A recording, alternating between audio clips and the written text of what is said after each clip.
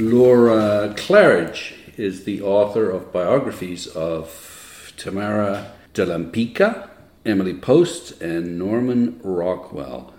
A frequent contributor to the Wall Street Journal, Vogue, the Boston Globe, the Los Angeles Times, and other publications, she lives in the Hudson Valley, where we are today to talk about the lady with the Borzoi, Blanche Knopf, literary tastemaker extraordinaire. Welcome to the Bibliophile. Well, thank you so much. I'm really happy to be here. This book is full of dirt and details. This is true. I agree. That's why it was so much fun to write. How'd you get all the dirt? Well, you go to the museum archives in Austin, which are not necessarily that easy to maneuver through. There's the Harry Ransom Center? Yes, right. Yeah. And the Knopfs, or at least Alfred, really donated everything there to them. And it's a fascinating place because it's, 16 files after 16 files about this person or that person, because a lot of the writers who wrote for, were published by Knopf, ended up giving their files to the library under Knopf's name, so that it all came together. And it was very nice to research because it was, if you love books, it has to be exciting, right? Yeah. And, you find the nice thing about doing biographies is you find that tiny detail. Well, like the fact he was 5'10.5". Right. Yeah. That's exactly Love it. that. Who knows that? Who cares? Well, you do care because if you start imagining what the person was like. But the fact that there was, quite a bit of information in the book about the various affairs that Blanche had, was that in there as well? Yes. Oddly enough, you piece it together. You find in one file somebody saying to her, "I hope everything's going well with they'll use a code word like, with the person of interest of late." Okay. And she'll write back and say, "Yes, we've actually been together in public quite a bit." And then you look at the time period and you realize, and it's like that. You put it together. But of course, it's a very low-level sleuthdom, I guess you could say. But I really loved that part of it, being a detective. Yeah. Finding out things that others didn't know. And so what was it that attracted you to Blanche in the first place? When I first read that Thomas Mann, I think is the way I read it, Thomas Mann had said that it was really Blanche, not Alfred, who made that company. Mm-hmm. And I thought, wow, that's kind of a big statement because, everybody knows Alfred Knopf. Right? Well, and everyone's read that it's all about him. Yes. And it never occurred to me that he had a wife who not only was important, but had actually deserved most of the credit for founding the company. So that's what started it. And once I got those quotes, I thought, this woman has to be worth following, because why would these famous writers say something like this about her? Right. Yeah. And then, of course, the dirt came, which I loved. What biographer doesn't love that? Mm-hmm. And so I found out about how she slept with everybody, and although she wanted a conventional marriage, it's just that Alfred apparently did not. So, yeah, he was kind of asexual, or at least he was not sexual towards her. Right, exactly. And I don't know if you remember, but there was a man who wrote a book a couple years ago, Scotty Bauer. He's in California, and he wrote a book about all the people he had slept with while he worked in Hollywood at a gas station outside of the boundaries of Hollywood. He would tell them how to get in touch with so-and-so so they could get together, and it was this really kind of wild and crazy thing. And he actually chauffeured the Knopfs. Sometimes they didn't even know if the other one was in the state to a hotel, the Beverly or whatever.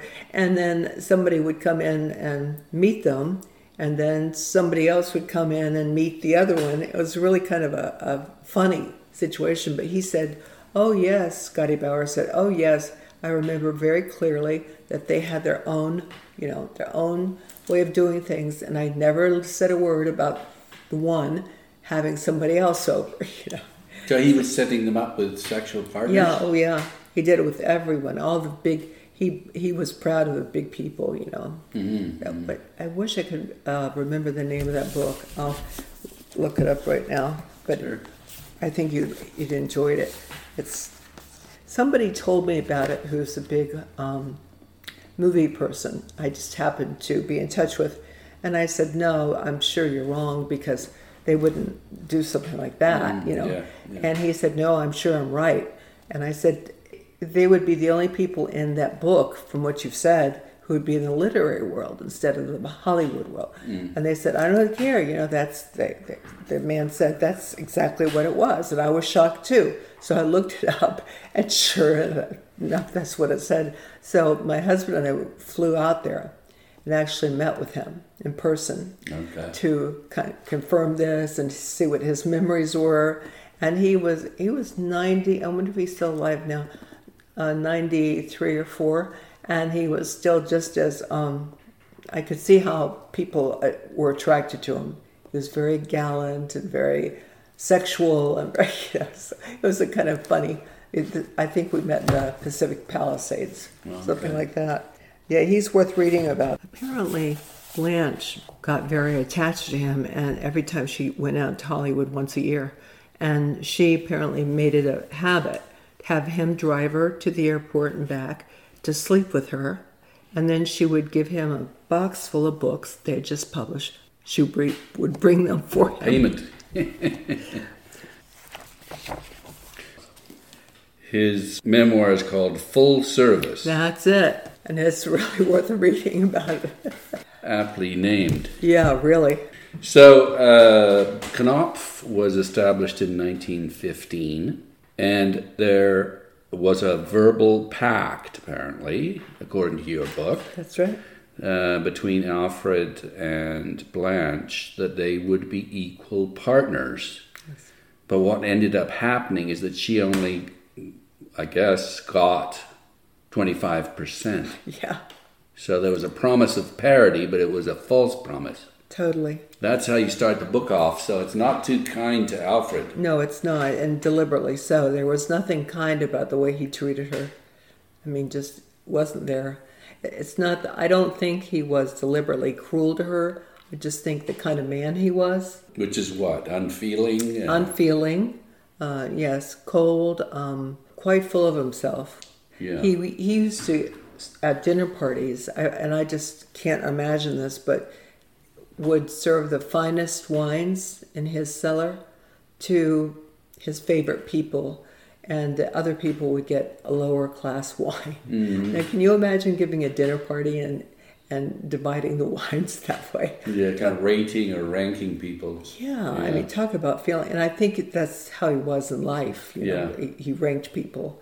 He was a bit like his father, too. He sort of worshipped his father, right? He did. And I think you're absolutely right that that's part of it, that somehow the father was like that, so he became like that. Mm. Yeah. And in his mother, the way you tell it, she committed suicide as a result of Alfred's father, Sam, publicizing the fact that she was an adulteress. Yeah.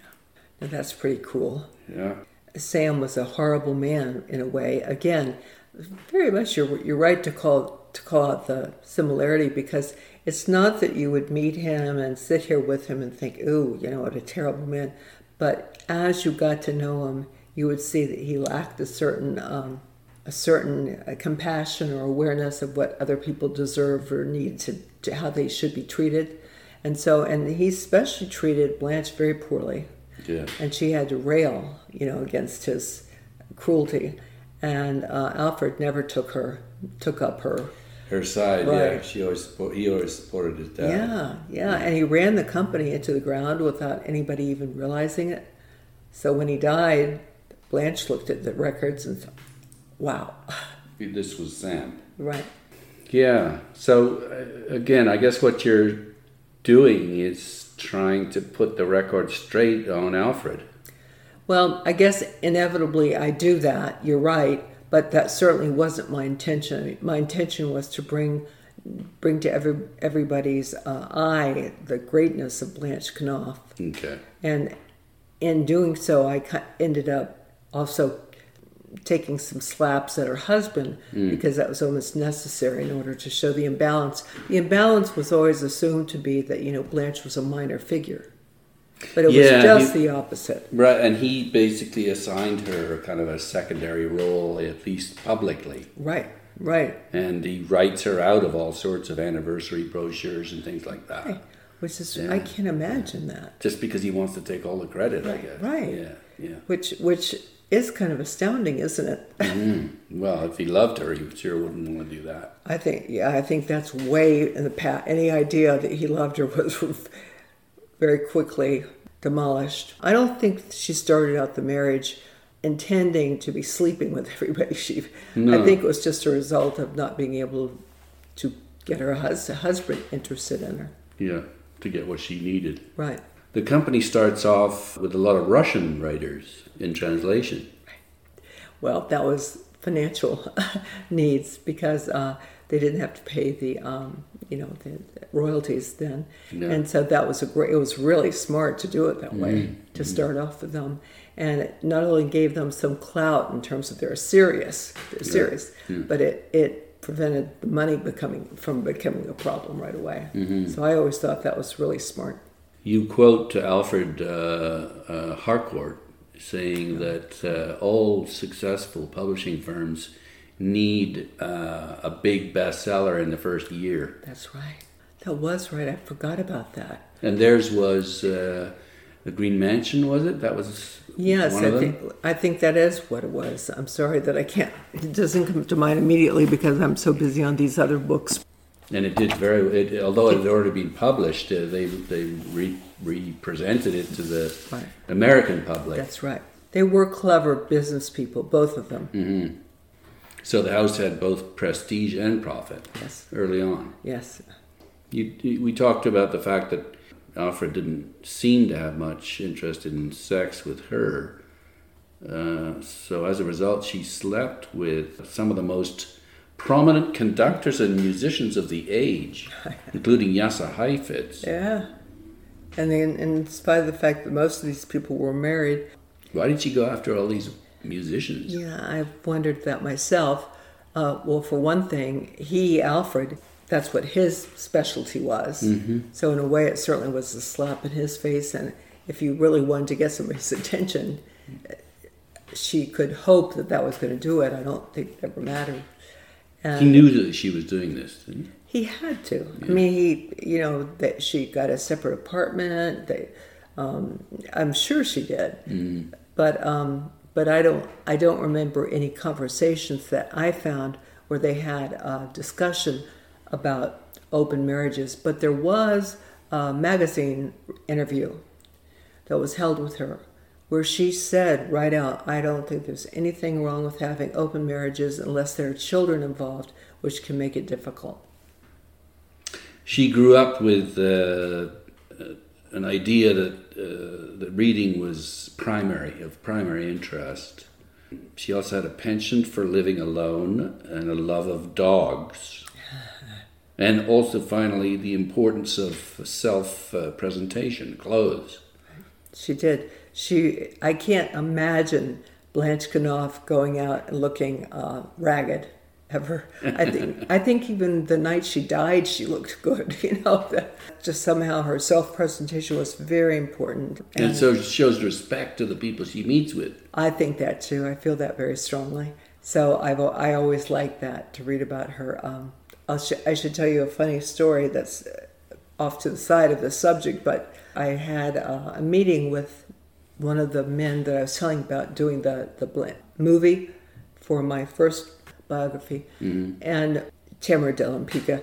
And anyway, I was going to just meet him. I think we were meeting at the Carlisle or something in New York, and I was just going to go basically in my workout clothes because he had made it sound like it was just we're just going to come by, swing by, and see. I thought, okay, fine, I'll just. And then at the very last minute, for some reason, I thought, well, it's the Carlisle.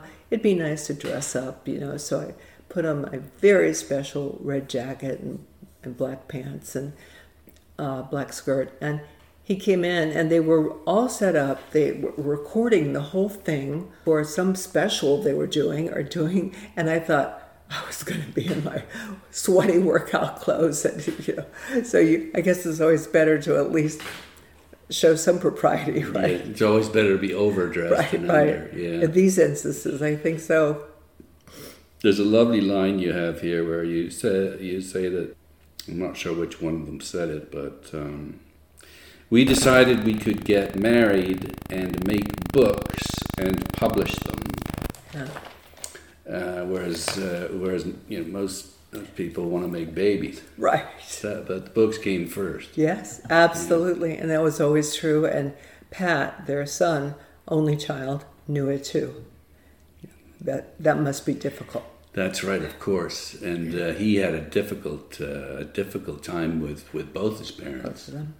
In fact, you suggest that Alfred hit him. Yeah, there were pretty firm. I found 3 or 4 references in the archives to somebody who knew them well, saying, "Yeah, he definitely Alfred hit him." So, and then Pat himself said that. Yeah. So I guess he did, and Alfred was a very angry man. He held it. He tried to hold it inside. You saw that pipe and everything, but he was angry. I don't know. I guess if you have the father he did, Sam, that could make you angry from all the weirdness, just the weirdness. And, I mean, I know you can't say this person led that person to commit suicide, but certainly Sam was in no way compassionate. Mm-hmm. Mm-hmm. Yeah. So yeah, I could see where all of the anger from Alf. And then, as I said, it's not that relevant to this book, but boy, his children, his grandchildren, Pat, his only child, Pat's children, were the only people I've ever tried to interview and been turned away.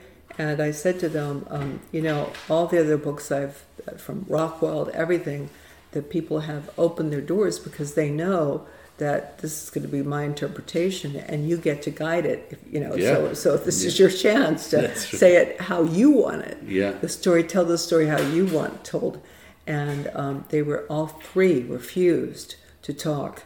The one, the son named after Alfred himself, was a gay dancer in. He did, what's that wonderful dance you do in South America?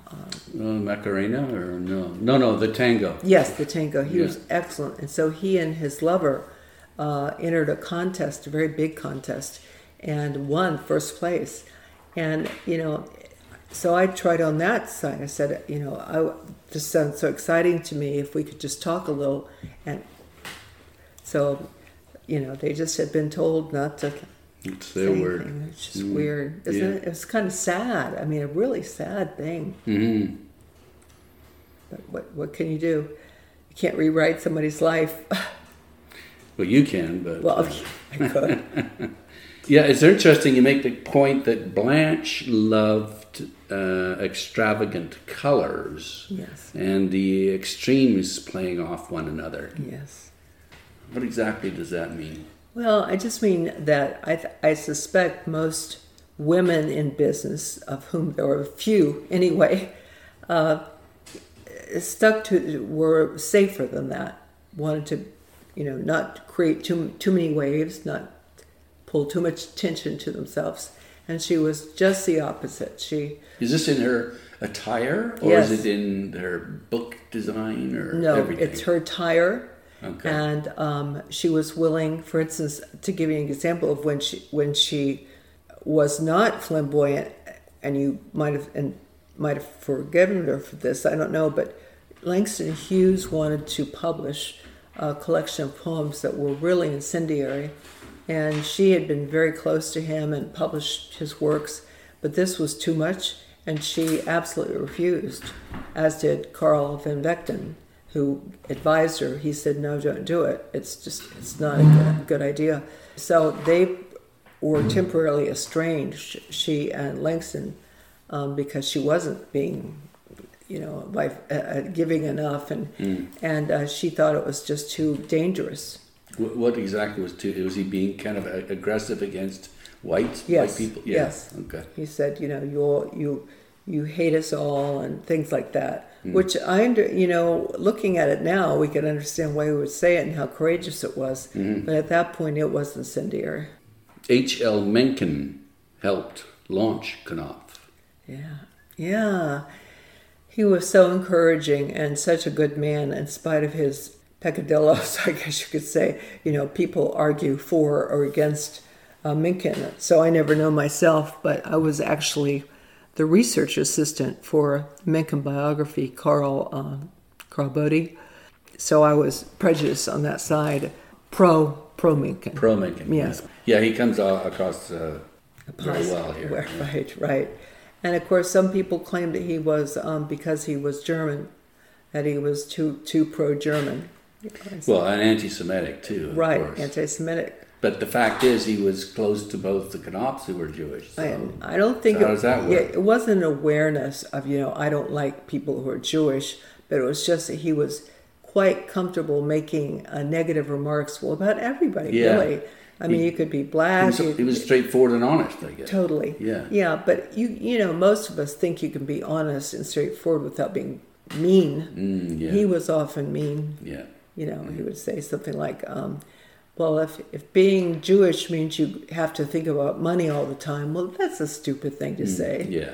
And so is if he said, well, if being black means you're colorblind. I mean, it's just he or lazy. Right. Yeah. So that's I think when people lambast Mencken, that's the kind of thing they're looking at, and I believe they're absolutely right. But I think in balance, if you look at it all and how he was trying to be, he was stabbing to get a feedback. Sure. And perhaps being intentionally provocative. Yes, absolutely. Yeah. Okay. I think that's really exactly what he's doing. And of course, he wrote The American Language, which Knopf published. Right. And although it's a reference book, it did pretty well, right? It did pretty well. I don't know if it's still in. Do you know if it's still in print? I don't know. But still, it sold a lot of copies. Went through quite a number of editions. Yes, right? and for a reference book. Well, I suppose it gave Americans sort of pride in their own language. Right, that's a very good point. It's funny thinking now, every time I hear about the Brexit thing and the England and all that going on, I always think, but England was one who had all this power that we want to emulate with like Mencken and show you that we have our own language that's just as good as yours, and now you look so down and under. But yeah. To summarize the sort of in an easy way what Knopf was all about, they valued quality over quantity. They did, absolutely. I can't think of any other publishing company that did that more. Random House did not. FSG did. But they eventually, bonded, so sure. So it doesn't matter. But yeah. But at that time, nobody was as quality driven as Knopf. They published about 100 books a year. Yes. The couple, Alfred and Blanche, sort of tended to complement each other. She was a superb editor of fiction and poetry, and he loved sales, and he was a history buff and loved music. That's right. Yeah. So that would have been nice. Not only nice, but you would have thought that would bring the two together in terms of being partners in this publishing company. And isn't it great? We both complement it, Yeah. And that didn't happen. Mm-hmm. And I really do think, and maybe it's not this way at all, but I want to put it all on Alfred, because even after meeting his grandchildren, that came from his only son, Pat, they just, something is off. There was something lacking in terms of lovingness or whatever you can say. Mm-hmm. I guess lovingness is not a word, but kindness. I guess kindness. And they didn't have it. And so, because isn't that a perfect match if you have a publishing company that gets stronger and stronger, and one of the partners is really good in this, and the other partners would. I mean, that's like, what else could you want? It's a lovely partnership. I always sometimes feel that they made it work in spite of that fact. And then there was Sam, Alfred's father, who interfered all the time, right? Yes. And he wanted to get involved. And Yes, you're right to mention him. If he had not been part of it from the beginning, I suspect they would have done better. Because he caused a lot of problems, and he liked to present himself as so important. And, the fact that his wife committed suicide. Could you tell me about Carl van Vechten? Well, I wish I'd known him. Don't you wish you'd known him? He was apparently quite a guy. He would fit in between Scotty Bauer and F. Scott Fitzgerald. He's that kind of guy right in the middle. He's the kind of friend you'd want to have if he believed in you and he knew people, he would help. And that's how he acted with Blanche. Yeah, he saw, I guess he recommended different writers. Yes, helped her find them. And, definitely. You say that he had a strong instincts about others' writing that would serve the Knopfs very well. Yes. I mean, he even is the one who said when Blanche was wondering about Langston Hughes, he said, of course, what are you saying? He's a great poet. So pushed her in the right direction. Right. I can't remember one time where he gave her bad advice. And the author Willa Cather was impressed by how Knopf supported its authors with well-designed and prominent ads. Well, as an author, you really do like that. You notice that. Yeah, you do. Well, you appreciate it. Yeah, appreciate it, sure. And I guess she wasn't satisfied with her existing publisher, and so she came over. And in 1923, you write, two of her books, One of Our Own and Youth and the Bright Medusa, generated royalties of $19,000 in 1923. I was trying to say, could you convert that on your own? It's a lot. Yeah, right. It's a lot. Yeah. Yeah, that's a lot. And that, I do think you're right to point to that as that was a major point in their business, because she brought so much attention and so much fame. That, and I hate to say it, but what's that horrible long poem, The Prophet? Oh, yes, the Khalil Gibran, yeah. That made them a lot of money. You write something interesting about that. I think you say something like it made the people that read it seem like they were intelligent. There has to be some explanation for why it's so hugely popular. Right. But that is it. It is pseudo-profound. Somebody was just talking to me the other day about a difference of opinion and how important they found, who's the one that all the... Rupi Kaur? No, Holden Caulfield. Catcher in the Rye. Yes, exactly. And how many people had found that so important. And then somebody else said, and I didn't think it was a good book at all. I didn't think so either. either. Right. So I suddenly started thinking, well, it must be that it's for a younger generation that it spoke to very clearly. Yeah, and they were at a time where they were easily influenced or something. Right. So I think it was the same with The Prophet. But it's generated huge dollars over the years, and it still does. I know. That's what that may still sustain, though. I don't know. But yeah. Right. Well, I think you mentioned that it enabled Alfred to do a whole bunch of music books. Right. He wanted. In other words, he wanted. Yes, right. Exactly. Yeah. You have a picture in the book, a photograph in the book of Alfred working nude at his desk. I thought that was, in one sense, the most humanizing moment of the whole of the story of Alfred. It must have been very hot, right? The heat and without air conditioning, and he, I guess he just gave way and said, "Why don't I just do it this way?" Mm-hmm. And so I kind of liked that. Yeah, as I say, it's kind of sexual, and yet you say he's not sexual, so it didn't really ring.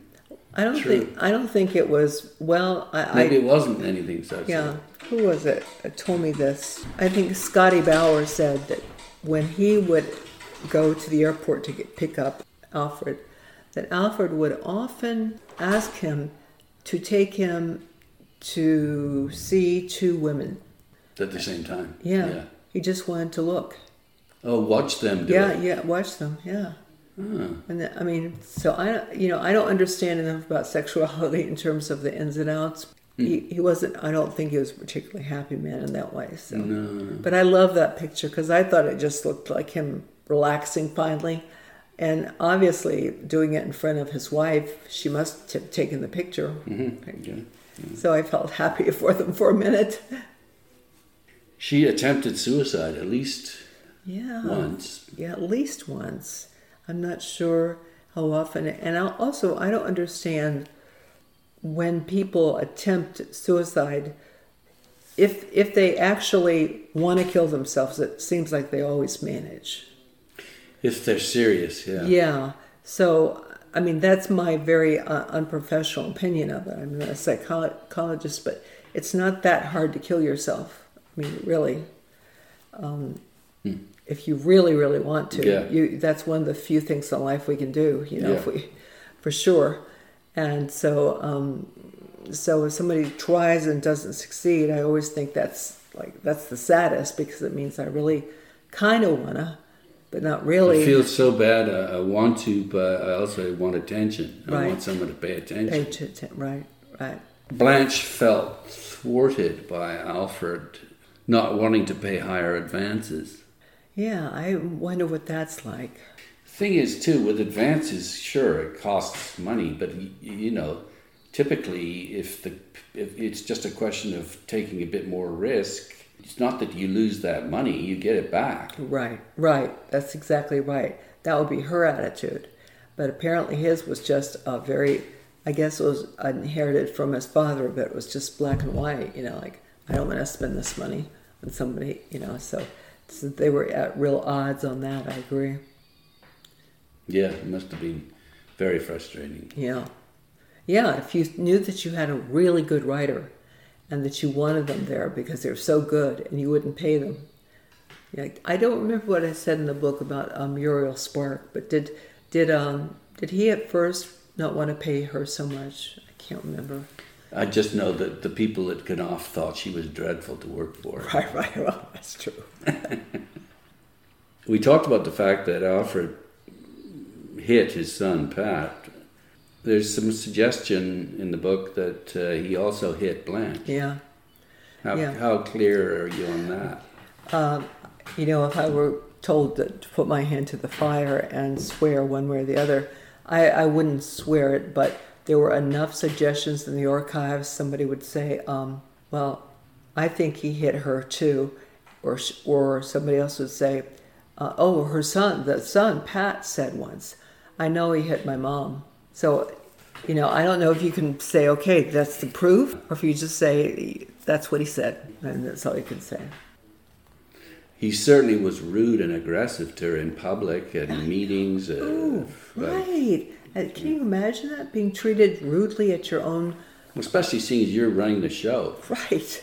I would have hated that. And that also shows what I hate it when people say, oh, he's such a small man or such a small woman, but in a way, it is the smallness of being that mean to someone in front of others, And I think sometimes that he Alfred, had a lack of awareness of how he's coming off or how he's hurting other people. Yeah, right, exactly. Yeah. Blanche had a talent for spotting talent before the public was ready for it, but also an ability to anticipate popular reading tastes. She really did have that. Right.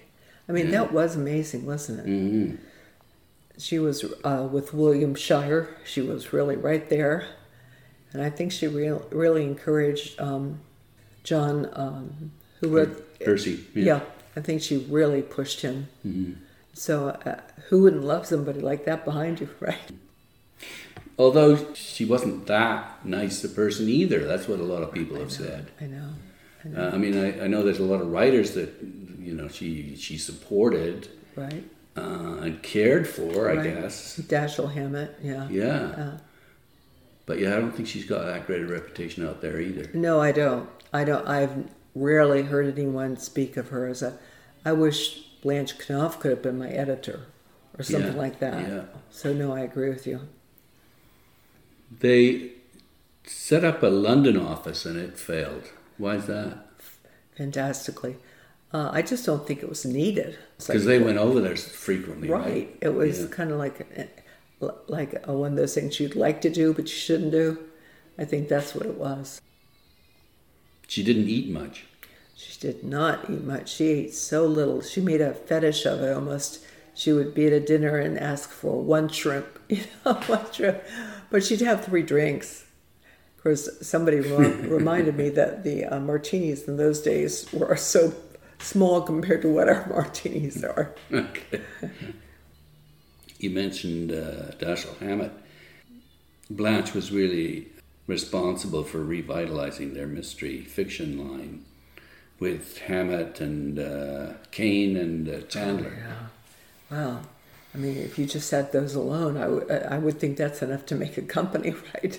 And she edited all of their early stuff, yes, right? Right.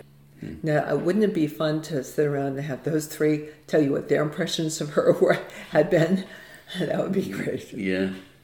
Now, this is a quote from someone who said, it might have been their butler, but I'm not sure. Blanche was irresistible to anyone she set her sights on. Yeah. She must have just been very good at flirting in a very knowledgeable way. She knew what would appeal to somebody, what this person would like or that person didn't like, and so forth. I would imagine that if she had been given a chance, she probably would have been a good actress. Right? She just has that kind of personality that. So yeah, when she seemed to anybody that she was interested in, eventually apparently came to her. Now their relationships didn't last long, so I don't know what that means. But it wasn't one of those things where there was a long relationship with. Who was it? Was it Vivian Leigh and what's his name? Who? Laurence Olivier? Yes. Didn't they have a long relationship? I think so. Yeah. Which, even as you remind me of that, it makes me think, what does it mean when a woman just hops from man to man? Well, she always had Alfred sort of in the background, I guess, even though she didn't like him. But I think she might have loved him in a weird sort of way. Yeah, right. I think that's exactly it. I think maybe in some weird way she always hoped that someday they'd have a conventional marriage. Yeah, they'd come around and they'd have a normal sex life. Right. This definitely is the butler. He said, I admire her as I admire a tiger. Yeah. That's really interesting. I mean, like, again, she gets what she wants. Right. That must be wouldn't you love to be able to talk to that butler? Say, so can you describe some more? But before I did the biography, a couple of other people had tried. So that's where a lot of the papers came from. For instance, that quote, somebody else had gotten that from, who's that guy who wrote for Newsweek? Had started to do a biography of both of them, and then he died. So the papers were still there. I see. Okay. And so these papers are there, and I don't know, for instance, I would love to, he wouldn't be alive anymore anyway, but it would have been nice if I knew where all these came from. But, and trace them down. Right. But I mean, I did a pretty good job of it because the main characters you could get and you could trace down. She had progressively worse eyesight. Yeah. Which is pretty well a kiss of death if you're an editor. Yeah. She would have people at lunchtime go with her and you hold her arms so she didn't get hit by a car. So, yeah. And she's also had to use a big magnifying glass. Right, exactly. Did she work right up to the end? Yes. Within weeks, I should say 2 weeks. You call someone called Hubert Hull. Yeah. The love of her life. Yeah, the mystery man. And people apparently he wasn't that good looking, or there wasn't anything terribly exceptional about him. Especially when you compare him to these fantastic conductors. And Totally. I don't know. He was apparently a stockbroker, and but not that anybody's heard of him. That I looked up the records and nobody can find trace. So who knows if the name's even authentic? But she certainly did have a very open affair with this man, and she was proud of it. So apparently, this was a man who at least acted as if he really wanted her, and maybe the others never. She would take somebody to go to bed with for a while, but he wasn't going to leave his wife. And I think she wanted somebody, and this man seemed to promise it. And then he left her, which must have been devastating. Well, he left her, and then you say they had apartments next to each other, and he seemed to enjoy having loud sex with new partners while she was there listening to it. Geez, what kind of sadistic? So then that made me wonder too. Did that mean that she had treated him in a bad way? Was he getting back at her? Who knows? But that's the problem with biographies. If you're going to be honest, and you tell the best you can, but it would be awfully nice to just fill it in. I think this is the way she felt. Nothing could be more gratifying than to publish a book that changes the way we look at the world. Yes, right. I think that's still true. And you mentioned Hersey. It was Hiroshima, the book, or Hiroshima, right. That they published, and they published The Second Sex. Right. Isn't that amazing?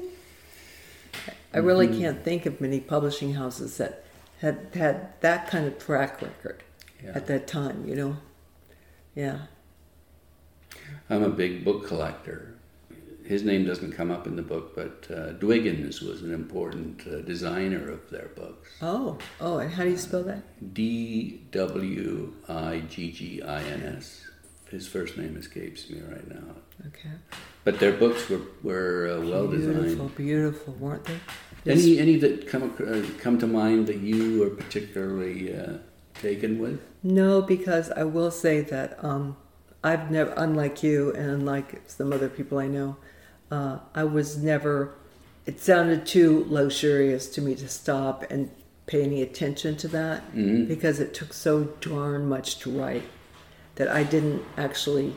I was trying to think, would I care if I were having something published? Well, I certainly care how the cover looks. Yeah. But under that, I don't care. Right. Just as long as it's legible. Yeah, right. But but there are people who absolutely love the way that what do you call it? There's no cover on it. It's just what Knopf would have done. It would have been stuff all over like this, right? On the cover itself. Right. Mm-hmm. And like this and here. And I have a few of those. But if you're a real book collector, you have a lot of them, right? And that must be where do you put them? You have a big house? In storage. I used to have a big house. Then I got involved in this. Oh. Don't have a big house anymore. No, see, that's the thing. Nowadays, people lament when I say, oh, I can just, get it on Kindle or whatever. Yeah. And they say, no, but that's half the beauty of it. And I say, but it's a different world. Where do you put them? Yeah. Where do you put them? Well, you make space for them if you love them enough. Yeah. For sure. I guess I did. Right. And there's nothing quite like being surrounded by books. Right. I agree with you. Any parting remarks about Blanche that you'd like to... No, except the only thing you talking about her with me does remind me that I sure wish I had been able to know her. And I could have, I want to say set her straight, I could have said, Blanche, you've got so much going for you. You don't have to be so insecure. Everybody admires you. And she had said, no, Alfred doesn't. I would have said something like, that's his problem and it's sad. But still, I would have tried to be a psychologist for her because it makes me sad to this day that she wasn't appreciated. Well, thanks to your book, I think a lot more people will appreciate her. I hope so. And it was really fun to read, too. Oh, good. Thank you for saying that. And fun to talk to you, too. Well, thank you. Thanks for that. Thanks for coming down and everything. My pleasure. I've been speaking to Laura Claridge, what are you working on right now? Two things. One, a novel about incest. Very good. It's called Loving Hard.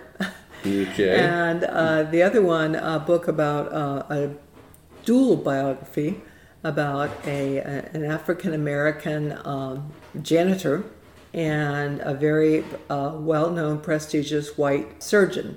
This was in the 20s. The African-American had wanted to go to medical school and lost all his money during the crash. And so he found a way to start working for the other man, the surgeon, at Vanderbilt, where they both were, although he was working as and they got together, and this janitor did so much reading on his own and so forth that he became the right arm guy for the surgeon, who was very famous. And together they developed the cure for the blue baby heart, the heart thing that some babies were born with, they couldn't breathe. And they also developed ways to transfuse blood, because it was right during the Depression. What's the name of the surgeon? The surgeon is Blaylock. In fact, it's right, Alfred Blaylock. Okay. His paper's right Another there. Alfred? Yeah. That's bad, isn't it? No, but he was a good guy. So he was very good, and he got lots of praise and so forth. And the other one gets a very long chapter in this book. A century of black surgeons. But he never got a medical degree, so calling him that, he was a janitor. So I think it's a fascinating story. And the famous Blaylock said at the very end of his life, he said something like, I should have sent him to medical school. And of course he should have. He had enough money to do it. Yeah. And so, but I've actually talked with a couple of the grandchildren and everything. I think it's going to be a really fun book. And the nephew of Vivian Thomas is Coco. And Coco Thomas, what's his last name? But he is the team doctor and the Tampa Bay, what's that team? Football or? Tampa Bay, no, it's not football. Hockey? No. What is it? Well, anyway, a big Tampa Bay team. Shame on me because I'm from Clearwater, so I should certainly know. But I've talked to him, and he's kind of confirmed my impressions that this young surgeon who was a janitor was a really brilliant man, and Blaylock recognized that. But how interesting in terms of civil rights that go on. Yeah. So that's the book I'm working on too. Well, good luck with that. Well, thank you. Thanks again. Well, thank you so much.